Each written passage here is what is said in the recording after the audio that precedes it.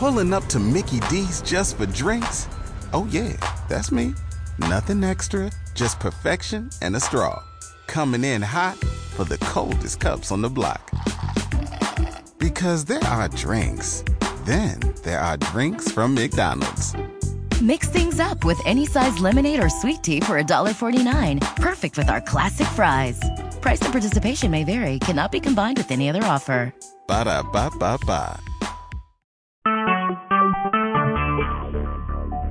Talk shoes. Recorded live.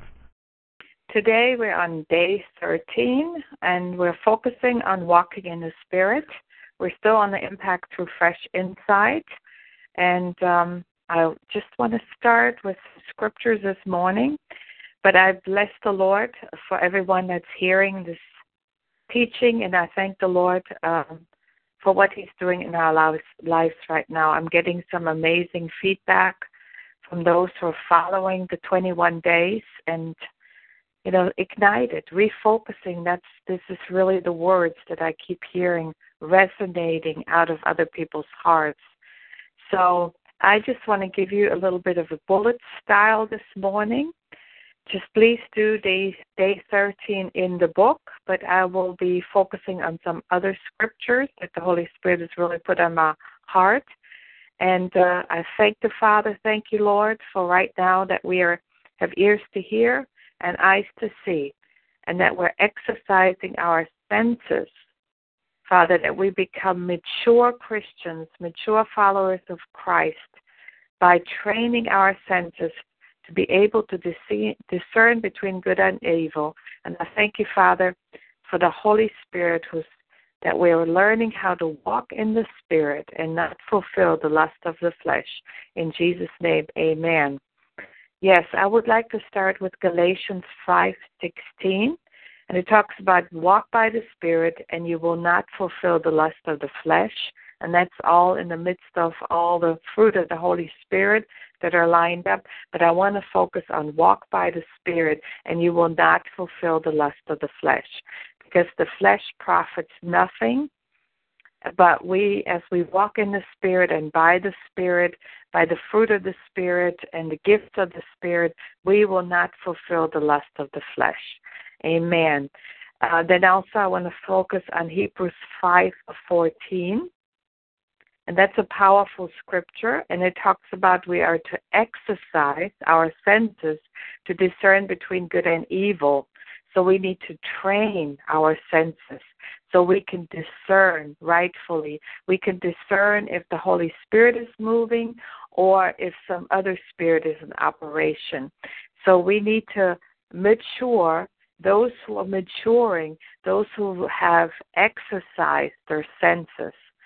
So you're keen and aware of what the Holy Spirit is doing, and you can detect it because you've been exercising, you've been training. And how do I train my senses? It's really to train myself to hear what the Spirit is saying. And you could do it with journaling. I've done that for decades. I have many books, journaling books that are full, because I ask the Lord and I write it down. I ask Him questions. And a lot of times I will pray in the Holy Spirit for a while, and I get insight and I get scriptures from the Lord. I may get a vision. I may have an encounter with the Lord, and I write all this down.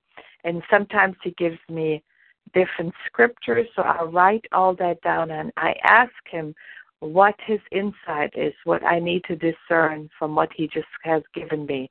So then He usually, if I wait on Him, He will answer back, and I write it down. So this is how we start to discern, how we become aware what the Spirit is doing. We become more aware of what the spirit realm is doing, so we're naturally supernatural. We are living here in the natural realm, but we're also we're seated in heavenly places in Christ Jesus, and we're governed from that place of our being seated in Him in heavenly places. It's not trying to gain our access into heaven, but we're already seated. We already have the authority of Christ Jesus, and we govern the things from heaven. We release the things from heaven on earth. So we need to discernment. That is one of the gifts of the Holy Spirit in 1 Corinthians 12. It's a gift of discernment. And I'm really excited about that gift, and I want it to increase in my life. So I'm praying that it will increase in your life as well. Okay, the third part, this is going to be the last part I'm talking about. I'm going to talk about Jesus Christ because he was aware.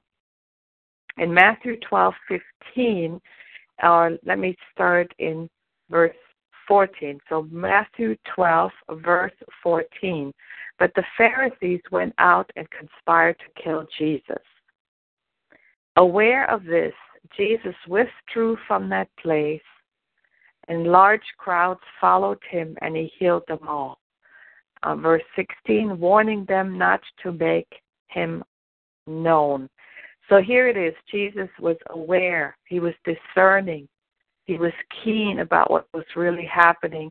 He knew that they conspired to kill Jesus, and he also knew that it was not his timing yet.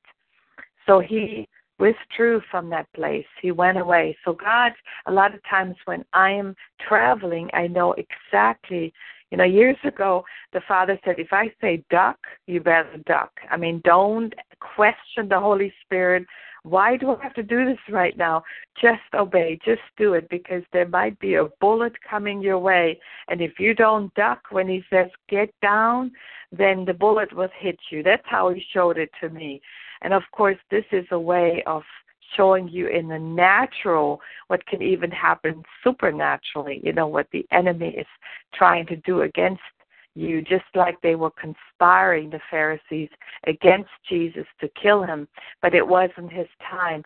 So if you have an assignment by the Spirit of God, you need to be keen, you need to be aware, you need to be able to discern, and that discernment is increasing in your life as I speak, because God is pinpointing that right now in your life. So Jesus was aware, and we can be aware what the Spirit is doing, how we living in the Spirit and focusing on the spirit realm, because that's where the spiritual part comes. It's the spirit realm. It's the heavenly realm. It's the glory of God. It's the presence of God. And so we could discern and fine-tune. He's fine-tuning us to be aware and to be tuned into heaven and to release heaven on earth. So how do you do that? How do you walk it out? And I want to just go into Luke 4 because it talks about Jesus. Jesus was driven by the Holy Spirit into the wilderness, and he was kind of battered or tested by the enemy. But Jesus knew exactly the twisting and the turning that serpent was doing, because he would use the word of God, but he would twist it. And he's doing the same thing today. And we need to be aware of that Leviathan spirit. It's like a snake tossing and turning, and so he's twisting the word of God. But Jesus always answered, "It is written." Hallelujah. And he would just give him the answer that was written in the Word of God. The Word of God was giving him the Word of God. Hallelujah. And so every battle, every testing, he withstood and he overcame because he knew the Word of the Lord. And he said, "It is written." And that is another part that we need to know, that every temptation that we're encountering, we know it's not coming from God, but we know that we have the Word of God as a shield, as a sword, and we could use that sword and say, "It is written." And yesterday we're talking, or the day 12 was about the Word of God. And I just want to inject right now that in Jeremiah 23:29, it says, "Is not my word like fire, declares the Lord, and like a hammer that breaks a rock in pieces." See, it's like a hammer. When you say it is written and you use the word of God, it hammers the enemy. It hammers every rock that is in your way. And it hammers and pulverizes everything that the enemy is trying to bring your way. And it's also like a fire. It's not my word like a fire. And, sometimes our hearts are on fire, just like those two that walked on the road to Emmaus. They walked with Jesus Christ, and their heart was burning within them when they heard Jesus Christ speaking to them. Even so, they did not recognize him at first, but their hearts were burning. I mean, his word is like a fire. It burns in our heart. It burns up the enemy. It burns up every scheme of the enemy, because it is shot out to burn down every high and lofty thing that he's trying to build up, every prideful thing, and it discerns what the enemy has in store, what the enemy is scheming. But the fire of God is burning up, the fire of God out of our mouth. And every prophet that is a false prophet, because if you go into the context of Jeremiah 23:29, he talks about the different prophets and the words that they were speaking. So his word is the truth, and his word is like a fire, and it's like a hammer pulverizing the rock, pulverizing everything that is withstanding the word of the Lord, that's withstanding the Lord himself. Amen? So back to walk in the Spirit. Here was Jesus, and after he was tempted, the devil ended every temptation after a while, and he departed from him until an opportune time. So then Jesus was going into Galilee, and he was ministering there, but he went to Nazareth, and he was in the synagogue. And let me just read in Luke 4, starting in verse 17. And he was handed the book of the prophet Isaiah, and that's when he was in the synagogue on the Sabbath day. And when he had opened the book, he found the place where it was written, "The Spirit of the Lord is upon me, because he has anointed me to preach the gospel to the poor. He has sent me to heal the brokenhearted, to proclaim liberty to the captives, and recovery of sight to the blind, to set at liberty those who are oppressed, to proclaim the acceptable year of the Lord." So Jesus Christ, the same Spirit that was upon him is upon us, and it's within us as well. So Jesus, as he was speaking and releasing the word of the Lord and the truth that was already written down in Isaiah. And if you think about Jesus Christ did not start his earthly ministry until he was baptized in water, in the water baptism that was done by John the Baptist in the river. And, after he came up, this dove came upon him. The Holy Spirit came upon Jesus. And the Lord was speaking. His Father was speaking out of heaven. "This is my beloved Son in whom I'm well pleased. Listen to him." So Jesus was anointed at that point by the Spirit of God. And so then he went out and did the ministry. So this is like a model for us. We need the Holy Spirit. We need the empowerment of the Holy Spirit. But just like Jesus was speaking and reading, in verse 18, "The Spirit of the Lord is upon me, because he has anointed me to preach the gospel to the poor." So you are anointed. You're anointed by God to preach the gospel to the poor. And he sent me to heal the brokenhearted. You are a sent one to heal the brokenhearted. You can speak to those who are brokenhearted all around you. You can have a word of exhortation for them. You can have a word from the Lord. You can have a prophetic word. You can pray with them for their brokenhearted to be healed by the balm of Gilead. You can proclaim liberty to the captives. Let them be set free. Those who are bound up in lies of the enemy, those who are bound up by maybe alcohol or other things or trauma, you can set and liberate the captives. Let them be set free out of that stall and out of that prison that they have been in. You have the anointing to speak to these situations and set them free. And you can give recovery of sight to the blind. You can lay hands on the sick and they shall recover. Amen. The blind shall see, and the lame shall walk and jump and leap, hallelujah, in exuberance. And those who are mute, they will be able to speak, hallelujah. You know, Jesus Christ, he was anointed by God and by the Holy Spirit, and he went about doing good, and he was delivering and healing. He was healing everyone who was oppressed by the devil. So he went about doing good by healing the people. Wherever he went, he was healing people, and he was setting them free from the devil.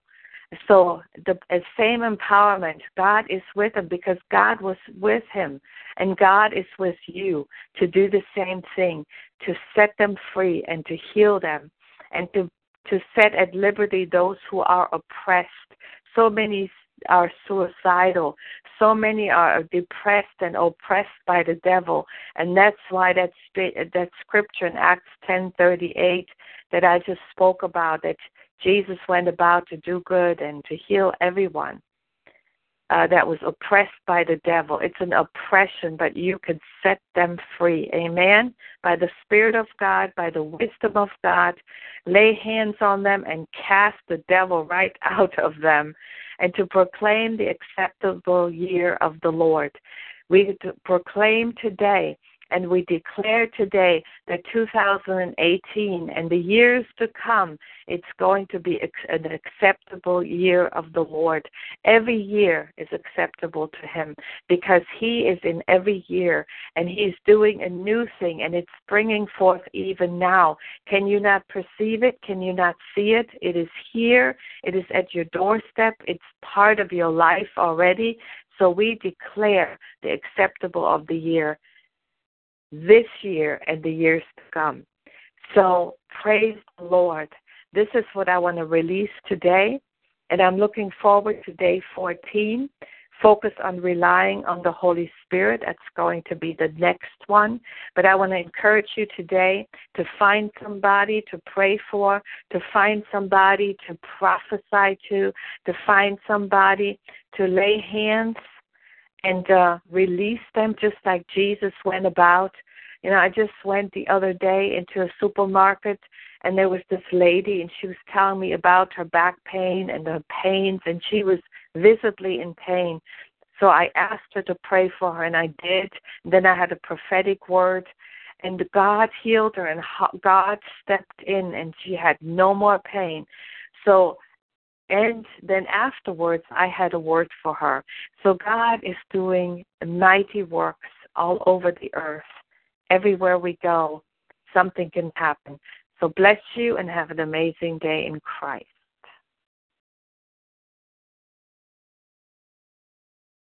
Hello, it is Ryan, and we could all use an extra bright spot in our day, couldn't we? Just to make up for things like sitting in traffic, doing the dishes, counting your steps, you know, all the mundane stuff. That is why I'm such a big fan of Chumba Casino. Chumba Casino has all your favorite social casino-style games that you can play for free anytime, anywhere with daily bonuses. That should brighten your day a little.